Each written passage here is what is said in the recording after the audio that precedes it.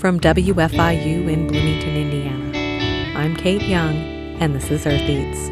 Bloomington is known in the science world. If you say Bloomington, people think fruit flies. This week on our show, we're spending time in the kitchen of a science building on the campus of Indiana University, where they prepare food for a tiny organism that supports genetic research around the globe. It's fascinating stuff. At least, to me it is. I hope you'll agree. Stay with us to find out.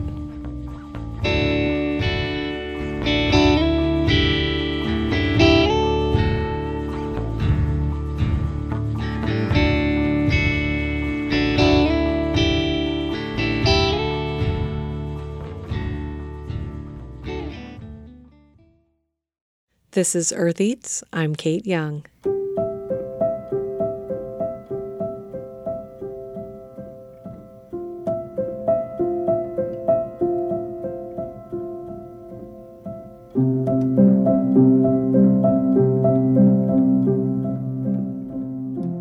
Everybody eats. It's not just a uniting principle for humans, but for every living thing, even for the lowly fly. This week on Earth Eats, we're focusing on the diet of the fruit fly. You know, that annoying pest that shows up in your kitchen, usually in the summer, seems particularly interested in vinegar and bananas. Well, basically any fruit. That's the one. Most of us, when we encounter a fruit fly, are focused on keeping it out of our food. But what if it was your job to feed fruit flies? Meet Kevin Gabbard. I'm a media specialist, Indiana University, biology department. And how would you even go about doing that? Okay, we're going to mix all of our different ingredients in a big mixer first before we put it into the pot, so that we don't have clumps and such, because that would be a disaster. And furthermore, why would you? We have what we call model organisms. There really aren't very many organisms that are easy to work with in a lab, and fruit flies are one of them. These are the questions we're exploring this week in a science building on the campus of Indiana University. I know it might sound strange for a food show to have an episode about fruit flies, but bear with me. They do show up in our kitchens, so that's food related. And when I found out there was a kitchen on the campus where I work that is dedicated to making food for flies, I was intrigued. Let's talk to the chef, Kevin Gabbard. His official title is media specialist. The food he makes is also known as a medium. How long have you been doing this? Over 12 years now. Has the recipe stayed mostly the same? Oh, the recipe stayed the same. The quantity keeps going up. The amount I have to make goes up. I met Kevin in the industrial kitchen located in a science building on the Indiana University campus in Bloomington. It's not a huge kitchen, but I say industrial because it's got one of those big stainless steel sinks with the sprayer nozzle on the faucet, floor drains, steel tables and metal racks, a giant floor mixer like you find in a commercial bakery, and a large self-contained stainless steel vat installed next to the sink, with tubes and pumps and a big lid with a hinge. That's where they cook the fly food. A water-jacketed pot. It's not steam heated, but super hot water heated.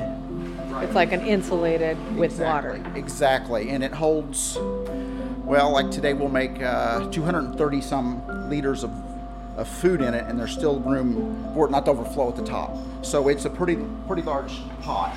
I think it's around 80 gallons, I think. Okay, so it's a pot, not a vat, and it has a thick wall, and that wall is filled with water, which heats up and cooks the food. I know you're dying to know, what is the food? We'll get to that, but we might want to back up first and talk about why someone would have the job of media specialist, aka chef to the flies, and what's at stake in getting the recipe right every time.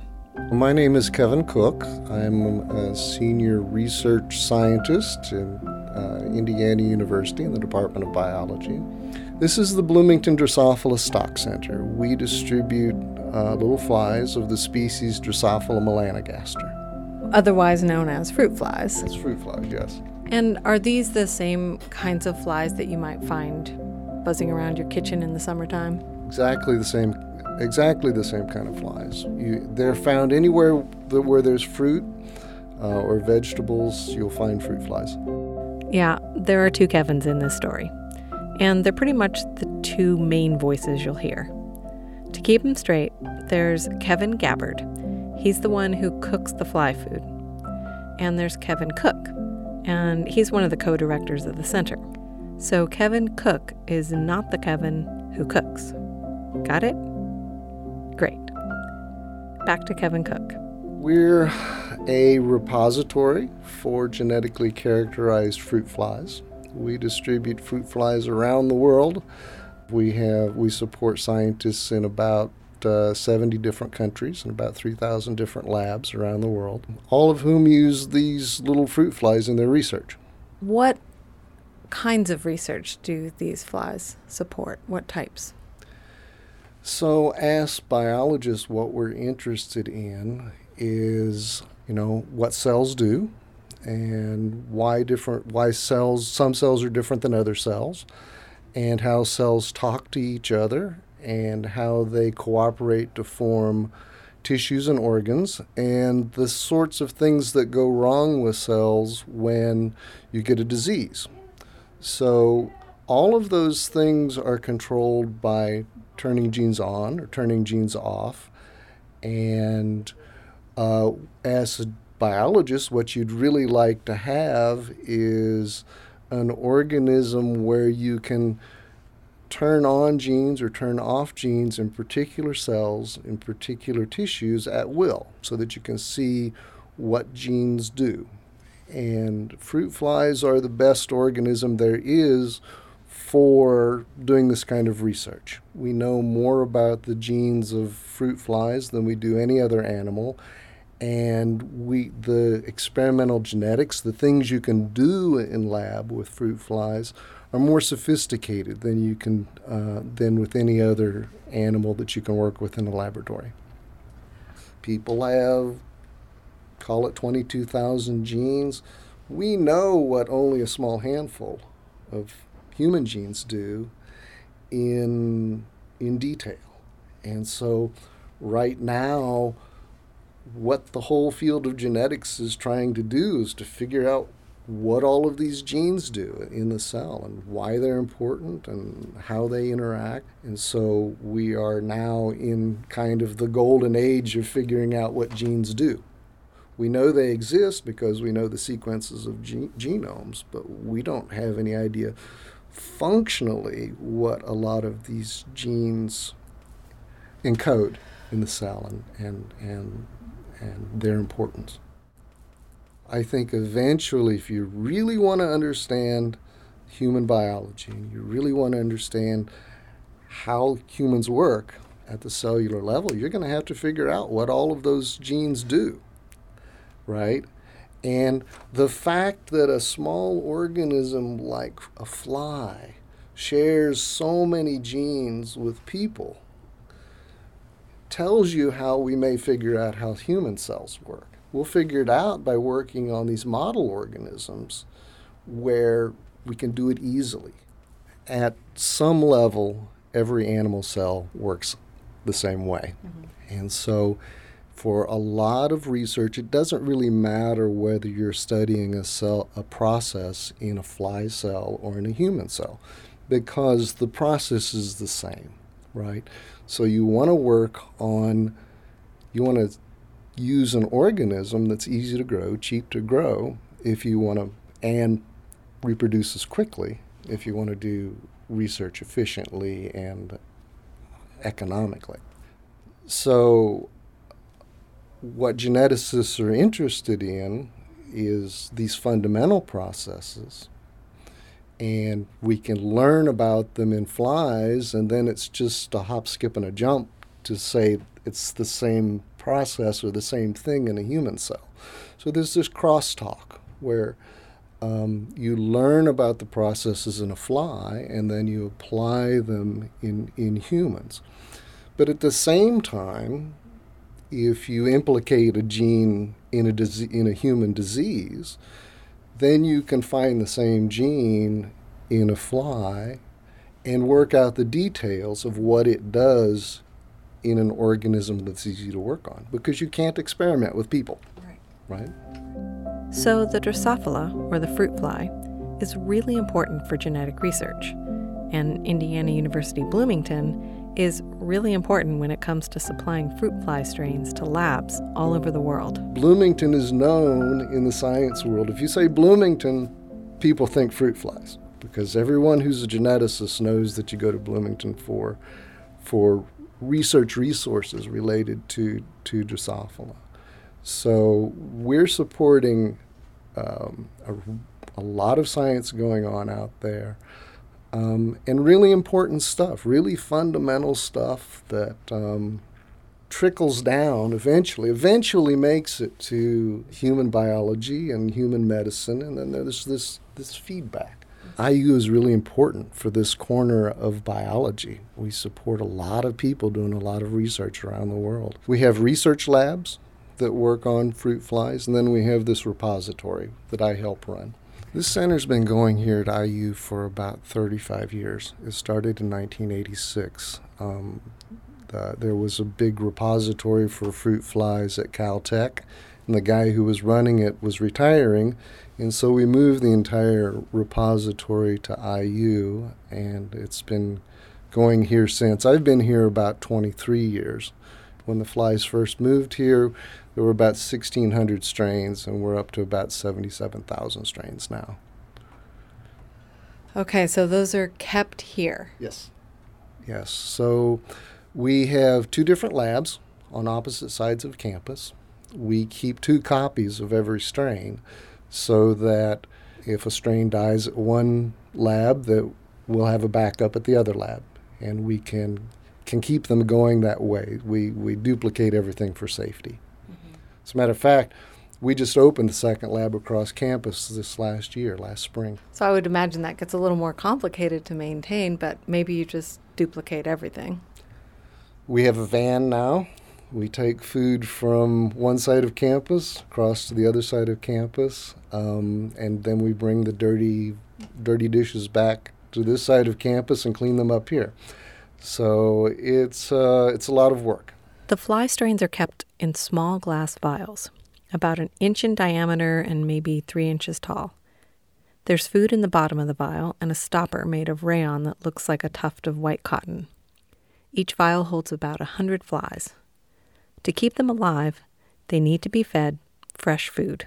So we have support facilities to keep this whole thing going. We have a media kitchen for making the food that you visited, and then we have a cleanup facility where we take all those dirty dishes and we clean them up and just keep the whole thing going. There's so many moving parts to this, right. And so there's a dedicated staff that this is what they do. They come in and change the vials. Right. So we have about 65 people working for us, feeding flies. Now a lot of them work part-time, but that still works out to about the equivalent of 25 full-time people who are putting flies on fresh food every 2 weeks and allowing them to grow up and keeping this going. So, you've got 77,000 strains maintained in duplicate, and you're feeding them every 2 weeks. And so it's a lot of work. We have a big staff. If you're just joining us, we're talking with Kevin Cook. He's a senior scientist in biology at Indiana University, and he's a co-director of the Bloomington Drosophila Stock Center, where they maintain strains of fruit flies for genetic research.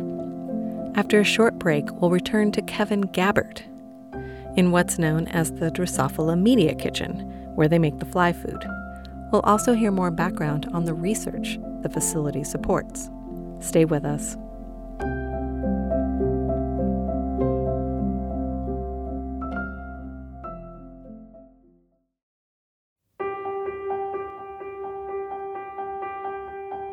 I'm Kate Young. This is Earth Eats. We're back with Kevin Gabbert in the kitchen where the fly food is made. Kevin makes a batch of food 3 days a week, so every other day. On the days he makes food, he gets started in the morning. So what are your ingredients? This is soy flour. And the other ingredients will be yeast. It's an inactive dry yeast for flavor. They like the flavor. And why would flavor be important? So that they'll eat it. Because that's the only thing in the tube, the actual vial, that will give them nutrition and substance while they're laying eggs and doing all the different things they want them to do. Use a strainer to strain everything too, so make sure nothing has lumps in it after we. Because once it goes through everything and cooks, if there's lumps and it goes through the filler that's over there that has small holes in it, any kind of a lump would clog the filler, then all of a sudden you have one vial that's not filling in each tray, which would be bad. So that's the reason we do that. So what have you got there? This is corn syrup. Just run-of-the-mill light corn syrup. And that's another thing that they like is sweet. So corn syrup adds a really nice touch to between the yeast and the soy, and then the cornmeal is where they get a lot of the nutrients from, but it doesn't have a lot of the flavor, so they put the other different ingredients in it. When it first started, there was other ingredients in it also, but they've kind of cut it back to where just these simple ones. You know, they learned that they didn't need. At one point, they used molasses. Well, that's expensive and it's not really needed. You know, they're not that picky. You know, So some of the ingredients you're weighing, and some of them you're just measuring in these kind of food grade buckets. Right. Yeah, everything's weighed out and measured. So how much corn syrup goes in a batch? In this batch, it will be, I think it's 17 liters. Now, do you have to follow all the food safety rules, or does this not have to be quite as sterile? No. The short answer is no, I don't have to, because it's not for human consumption. We keep everything as clean as we can, you know, and everything like that. So, yes, you could eat in this kitchen, but we're not held to that standard. But everything here is edible. There's nothing here that, you know, professors in the past have ate the food just so they could say tell people what it tastes like. I'm not one of them. I mean, I'm sure it tastes fine, but I have no desire to eat it.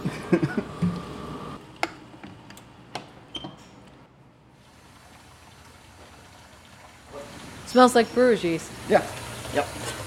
I used to tease them because they used to use malt in this, and then this yeast, and people used to say, "Oh, we can always make beer down here." Of course, it's inactive. The yeast is and stuff, but it was just a joke. This is propionic acid. It's a food grade preservative that keeps the food from molding. It gives it longer time, you know, a longer shelf life. Without this, it probably wouldn't last half the time that it lasts now.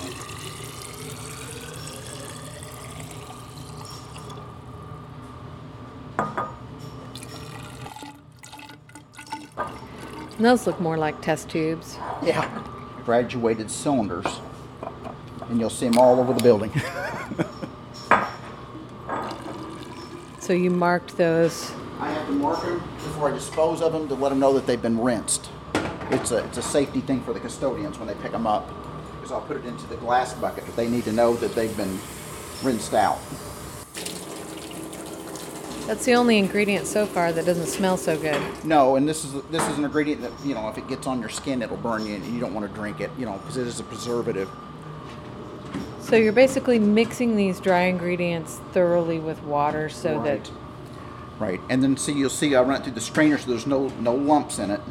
Because when we pour it in the pot, we don't want any lumps in there. Some of them would probably cook out, but anything that doesn't cook out, then once again it would possibly clog one of the holes in the filler.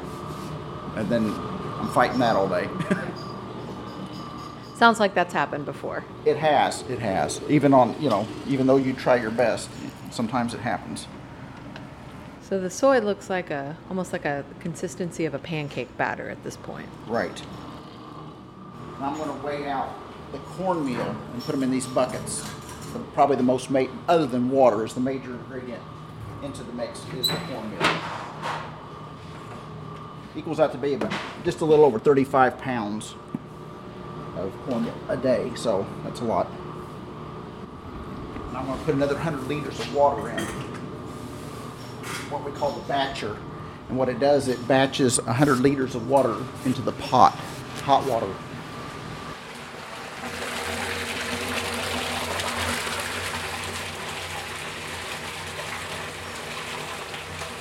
So we're putting the second batch in now, and I turned on the pot. Now you can kind of hear it humming. It'll be humming, and that jacket's filled full of that hot water, and it's circulating through those 2 white pipes, insulated pipes there. It comes in and circulates through, and that's how the pot heats. This size, a lot of things are done through steam, which would be great, except for the steam on campus is not so reliable at times, and if it would go down at some point, then we couldn't make food. So they've got like what they've called a tankless hot water heater on the other side of this wall that heats it up hot enough to boil. So, and that's how we heat the food. This is an industrial grade cement stirrer, and what it does, it stirs the water. When they built this pot, it was meant to have this on it so it would stir it. Okay. It's better than grandma, with the spoon in the kitchen, because, this is the only way we can really stir it other than get a boat paddle. And so that stirs it continuously. Kevin pre-mixes most of the dry ingredients with water before pouring them into the giant pot. He takes all necessary measures to avoid clumps. He mixes some of it in the giant mixer, scraping the sides of the mixer just like you have to do for cookie dough. Yes. This is auger. This is the magic potion that makes it all gel. Kind of think of it as like Jell-O. It is a gelatin. It's a seaweed-based gelatin. See, now that's the one I would be worried about clumping, because right, I know that gels can really do that. They can, and this will, but as long as you get it in before it starts to get to a boiling temperature, it's good about mixing up. And I always check to make sure, but I've never had it to where it didn't mix. And you're putting it in there just with the water, so you're kind of letting it get mixed up before you add. Before it ever comes to a boil, it'll be completely mixed in there. And without it, it'll still be runny and slushy and stuff. It won't set up right because it has to set up. But just that little bit will, and that pot will be huge, and you'll see that how important that is to have that in there. He premixes 5 separate buckets of measured cornmeal with water. For the cornmeal, 8 liters in each bucket for the cornmeal, and then I'll stir it so that it's mixed up. It mixes up really well. It's cornmeal, so it doesn't clump too bad. I use a spoon first to stir it, and then when I go to mix it and put it in the pot, I use my hand, because you can feel with your hand if there's any clumps in it.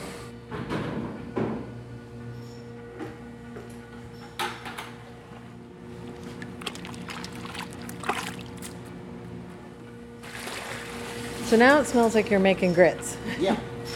Yep. So I get the other stuff in. That's pretty much the yeast soy mixture. Now for the corn syrup.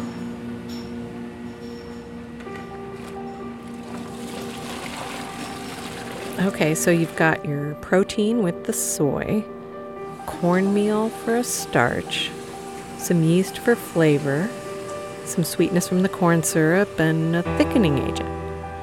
It's sounding like a somewhat recognizable porridge, you could say. By the end of the process, I asked Kevin if he could give us a quick recap of the recipe. Yes. Like today, we went through 213 liters of water plus 10% because it's wintertime. And in the wintertime, I didn't bring that up. In the wintertime, actually it's 227.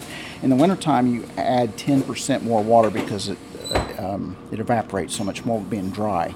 So, and then soy is 2210, yeast 1912 times 2. So we had 2 buckets of that, and then 3230 for each bucket of 5. 17 liters of what used to be Karo, it's just corn syrup now, and then that's my acid amount. Auger is different because auger has different gel strengths. Every time I get an auger in, it may have a different gel strength than the time before. And then there's a formula to figure out what gel strength it is, and then I have it on the lid here. Like today, we did 1,324 grams of auger for that size of pot.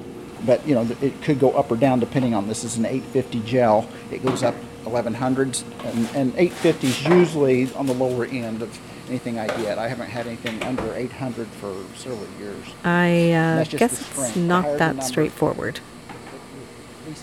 Well, he says you can find the recipe on the Stock Center's website. We'll link to it on ours, eartheats.org. So it's always all over the place. Now, there's some certain augers like that they use upstairs for media that stays consistent. While the corn mush cooks, it only takes about 15 minutes, I follow the sound of clinking glass into the next room. It's a storeroom with stacks of cardboard boxes stamped with a large green fruit fly graphic carrying a product named simply Drosophila vials from a brand called Fly Stuff. There's baker's racks lined with tray upon tray of empty glass vials.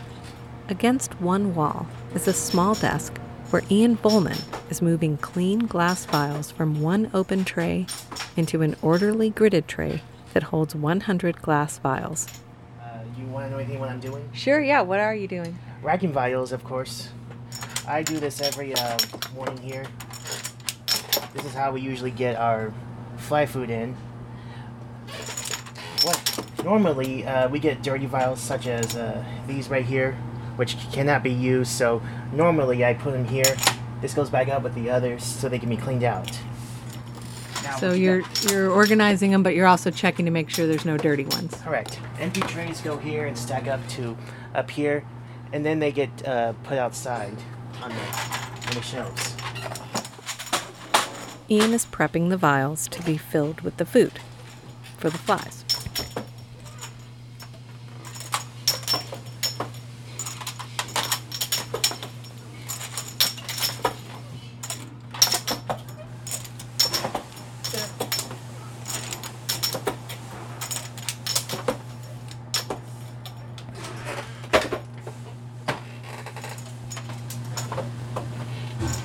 Back in the kitchen, Kevin is cleaning up, though he has been cleaning up as he goes throughout the whole You process. can see I don't use any soap or anything on these buckets or any of this because soap kills the flies. So if something would happen, it wouldn't get rinsed well enough, it would kill them. So I guess they have to be careful with how they clean the vials, too. Yes.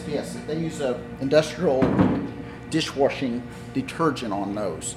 And then there's also an anti-spotting agent they also use, but both of those things are okay, for the flies. It won't kill them. It's actual soap. What it does, it keeps them from breathing. Yeah. It basically suffocates them, the soap will. That's why when you see traps, a lot of times it's vinegar with a little bit of soap in it. Yeah, I was just thinking that. That's the reason we stay away from it down here.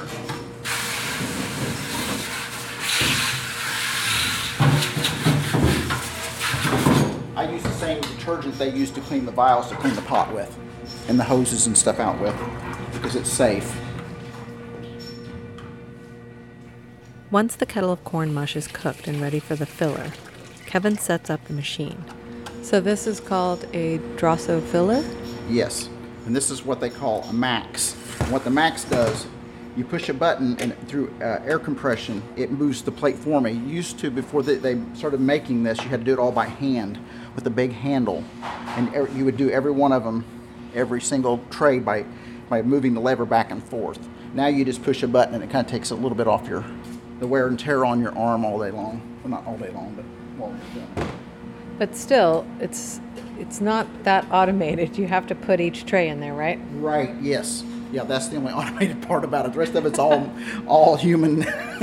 In and out, pump it, and then when Ian comes over, then he'll cover them, then we'll put them on the drying racks so that they'll sit and dry for several hours. So, and we put the cheesecloth on them to keep any Drosophila that would actually be in here, which there shouldn't be any in here, but if one would get in, or a common housefly or something, it keeps it from getting into the vial and laying eggs.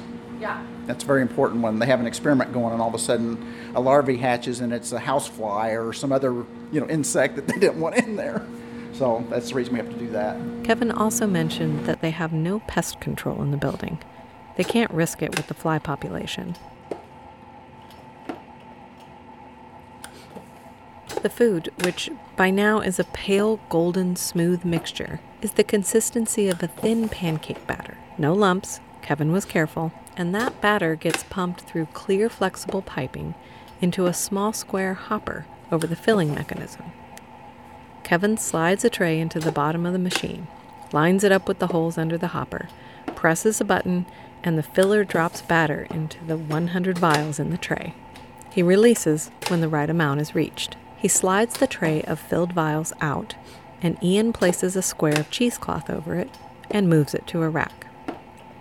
And repeat. I usually stand here, cover these with the cloths, and then put them on this cart. It's all about timing and being quick, or else these overflow.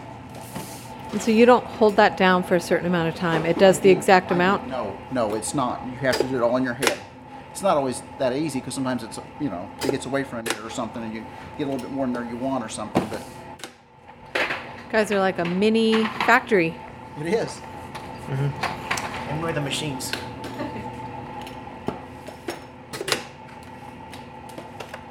It's such a small amount that goes in each vial, too. Yeah. I expected them to be filled up. I don't know. No. They have to have room to move around and they live their little lives in there, and then eat.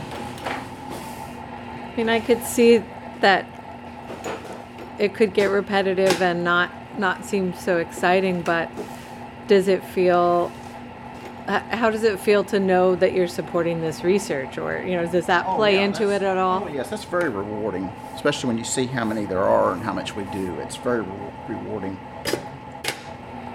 There are certain mistakes that you cannot make, or you endanger the stock. Right, exactly. And with the food, on the food end, if I forget an ingredient, definitely if I would forget to put like a preservative in, that would really mess things up. If I would pump all this food out and not have preservative in it, it's not going to last half long. So so something small like that, would really mess things up. Important aspects to making food.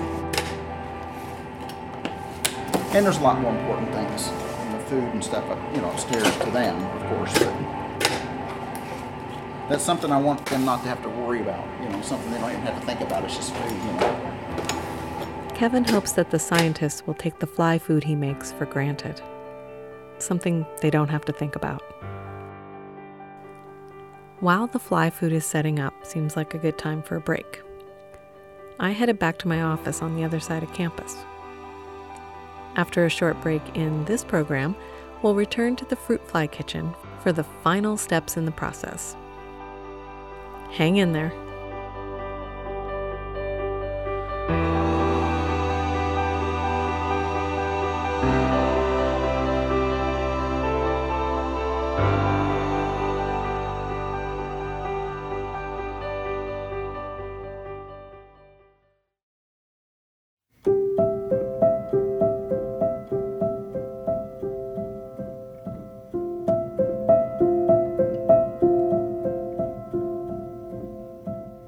Kate Young here. This is Earth Eats, and we're spending this hour in an unusual type of kitchen. This one is for science.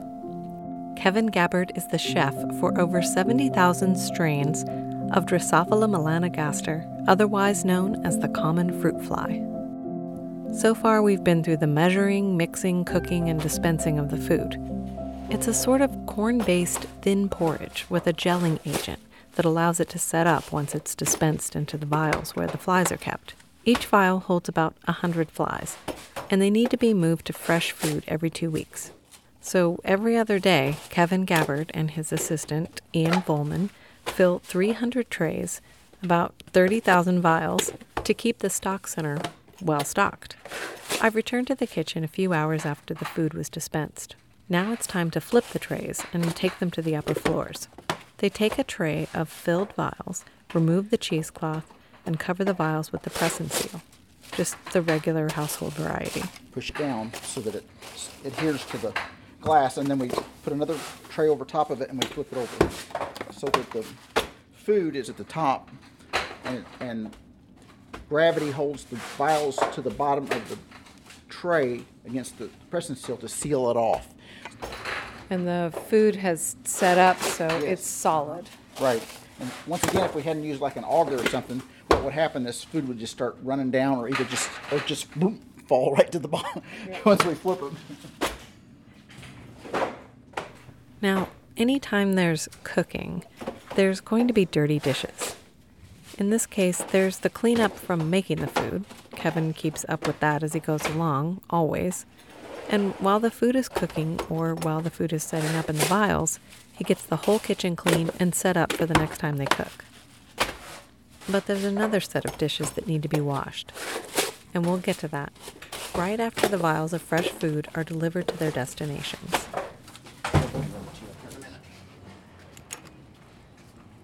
Kevin let me follow him on the delivery.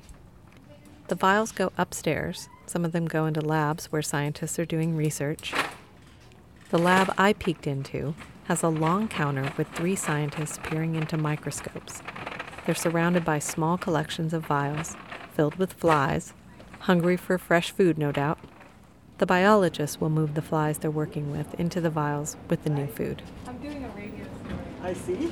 So, just following him up here for delivery. Okay. Sure. Just their final destination. Happy customers. Thank you. Sorry to intrude. Oh, no problem. But most of the vials go to the walk-in cooler, where they'll be retrieved as needed by the flippers, also known as stock keepers. These are the people whose sole job is to feed the Drosophila, the fruit fly strains that make up the vast collection at the stock center. You know, they can only have so many in here. Well, since they split it between that and mesh, it's not as bad. But used to when they were all here, you know, then they split half of them, they're over there, so it's not so bad. But when they were all here, you could only get so many people to come in the daytime. There was not room to sit down and flip. So some people, and then some people had kids or other jobs, and they would come in the evenings and flip. I mean, there was people here probably around the clock at one point in time. And Just to keep up. yeah. But I think as you can see, Hello. this is Kate. She's with WFIU. She's doing a story about the fly food. Hi, Kate. Hi. I love your hair. Thank you. It's a food show, but I thought it was interesting that you guys are feeding the flies all day. Yeah, we have to clarify when we say, do you want some food, what we're getting. That it's fly food. So what is the process? Of flipping them? Yeah. Oh, you just have to take the oldest vial and flip the flies onto new food. Okay. And then So they you have- take out the rayon. Yeah, I take out the rayon, flip the vial onto the new vial, and then replug it, and you get rid of the oldest vial, and then you just turn around. And then they have special food for if they're sick. There's German food with more nutrition and I guess more yeast in it. And then we Is put that pumpkin? no, not pumpkin. Some Mr. Kaufman has the pumpkin food. Then this one has like antibiotics put in it, so if there's bacteria, you can use that. So I'm feeding all the sick flies, so I have to have that in here. How how many of these do you think you do in a day? Well, Andrea's doing 11 trays today. I don't do as many because I'm doing the sicker flies. They take longer. So there are about 60 stocks in each tray. So she's going to flip over 600 stocks today. Do you ever have any flies that don't want to come out, or do they all? Yes. Sometimes they're stuck in the food or on the side of the vial. Then you can let them crawl up because they like to go toward the light. So if you hold it under the light, they'll crawl up. And then you'll have ones that come out too fast and they escape. So we have fly traps for all that. Okay. We're supposed to try and keep them from getting out of the building, which is a little hard when you have little winged things. Tiny. What is your name? Carol Sylvester. Thank you so much, Carol. I really appreciate it. It was great to meet you and to see what you're doing. Nice to meet you too. So Kevin Gabbard makes the standard fly food formula, but there are special foods made in smaller batches for particular types of research. I had heard about the food made with pumpkin. In fact, it was what got me interested in this story in the first place. The Drosophila stocks with the expansive list of individual strains are used in research here on campus. They're also available for the larger scientific community, and they're shipped all over the world. They use plastic vials for shipping. Kevin Gabbard explains that this is to ensure that they don't break in transit. But the fly strains in the Bloomington Drosophila Stock Center are maintained in glass vials. They're reusable, eco-friendly, and more economical than plastic. But that means dishwashing. A lot of dishwashing. Ian took me to the dishwashing room for a tour. First of all, this is where other trays go that Kevin usually brings up. Here is where some of the other fly food is with flies in them. This cart is for when we need to take them inside. Now this is where we go inside. Okay, here we go. Okay, guys. All right. Hello. Here he is. Hi. May I present Bennett? Bennett. Best guy I know here. Nice to And may I meet you. present Try to be. this I'm fine lady Kate. is our interviewer for today. Yes. How you doing? Nice to meet you. Nice to meet you. He showed me the autoclave room. which goes up to extreme heat levels for a certain amount of time. To sterilize? Yes. Okay. Then we take them out to pick out the cotton over here. Then we spray them out over here to get the gunk out. And then adding soap and then fill them up to soak overnight.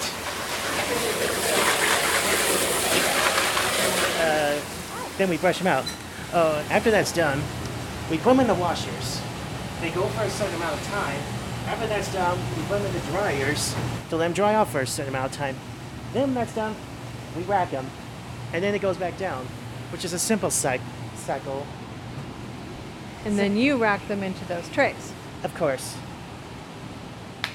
So I guess that is, So there's 3 dryers.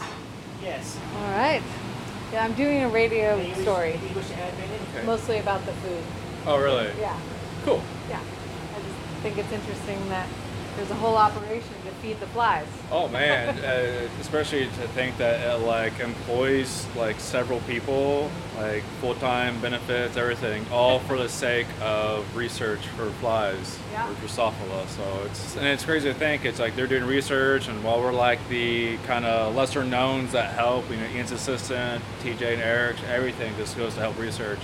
It is kind of remarkable to think about. Yeah, yeah, It's All a right. important responsibility for us. yeah.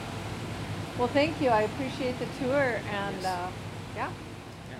It is truly amazing to have this crew working to maintain this valuable resource for the scientific community. Let's return to my conversation with Kevin Cook, co-director of the Bloomington Drosophila Stock Center, who we spoke with earlier. After hearing about the special treatment the sick flies were getting from Carol Sylvester, I had a question for Dr. Cook. How would you be able to tell if one was not doing well?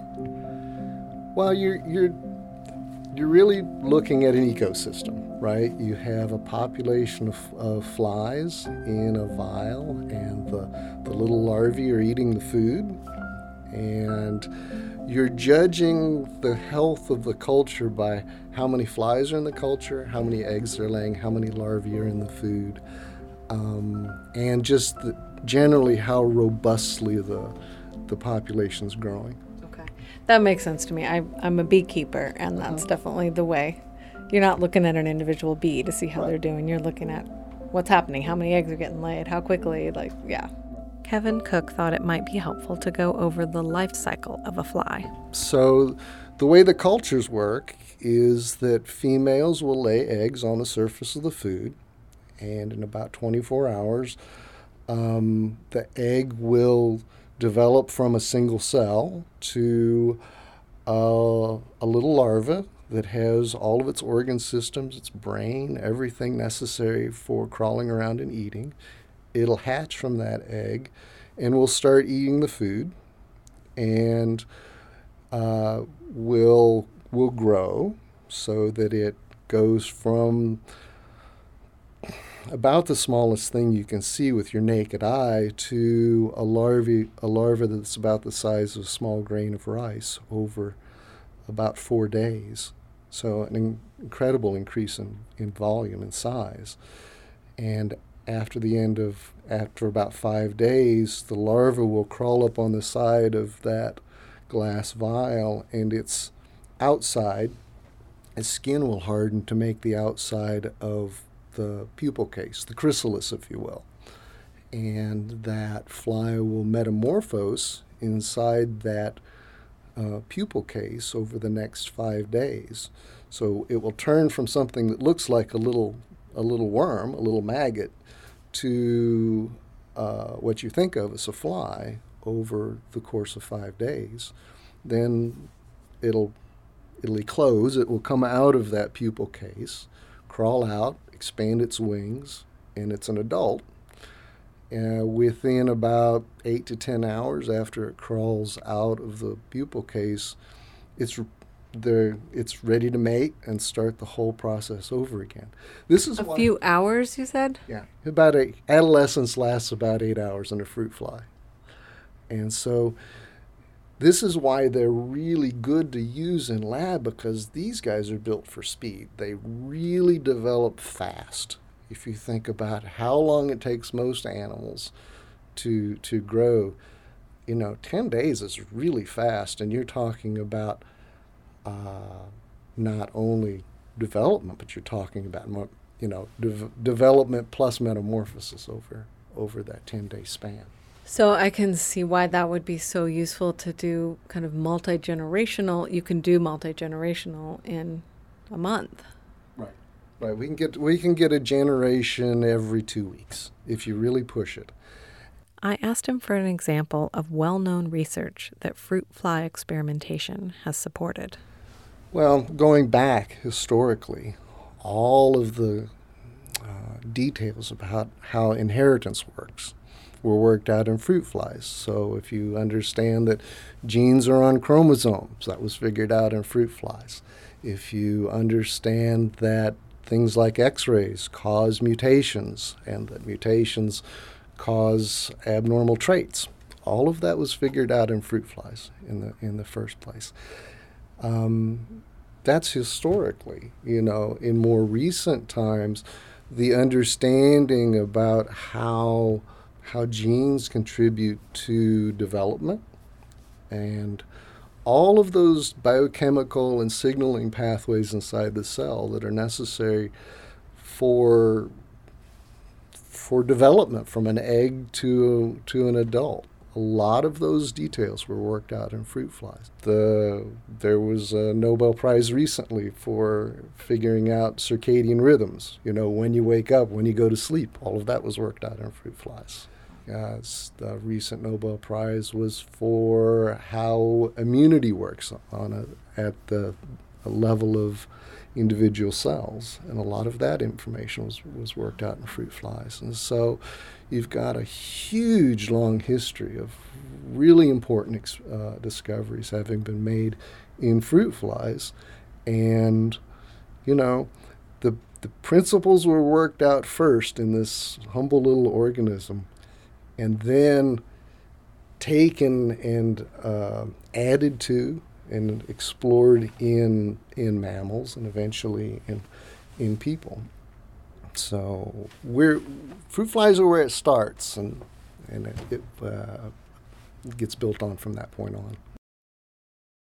Nobel Prizes, our understanding of human development. Big stuff from a little fly. At any one time, we're growing about 308,000 vials of flies between our two facilities. And if you figure there's about 100 flies per vial, we have about 31 million flies on the Bloomington campus at any one time. They're not all in this building, but half of them. Half in this building. Well, as we were sitting here talking, I did notice there was one buzzing around. There aren't very many escapees considering how many flies we have around. Stock keepers do a really good job of maintaining the cultures in a pure state and not letting those escapees get into other vials, and astoundingly low considering how many strains we have growing.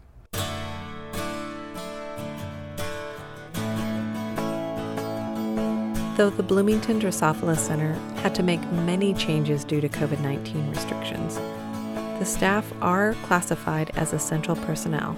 Kevin Gabbard and the stock keepers and dishwashers have continued to maintain the flies at the stock center. They did have to stop shipping operations for a while, but they're back up and running with significant delays. Thanks for sticking with me through this story of fruit flies and the people who feed them. If you have thoughts to share, drop us a line, eartheats@gmail.com, or send us a direct message on social media. You can find us at eartheats. And I want to strongly encourage you to go to our website this week and look at the photos from the Drosophila Center. They really complete the story. eartheats.org.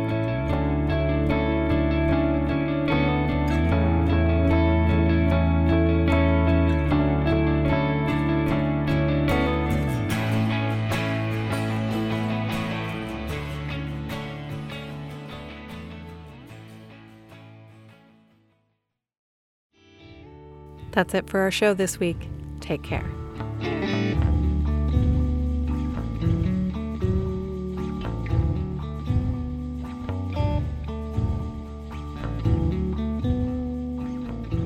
Earth Eats is produced and edited by Kate Young, with help from Aobon Binder, Alex Chambers, Mark Chilla, Abraham Hill, Daniela Richardson, Peyton Whaley, Harvest Public Media, and me, Renee Reed. Special thanks this week to Kevin Gabbard, Kevin Cook, Ian Volman, Carol Sylvester, and everyone at the Bloomington Drosophila Stock Center. Our theme music is composed by Aaron Toby and performed by Aaron and Matt Toby.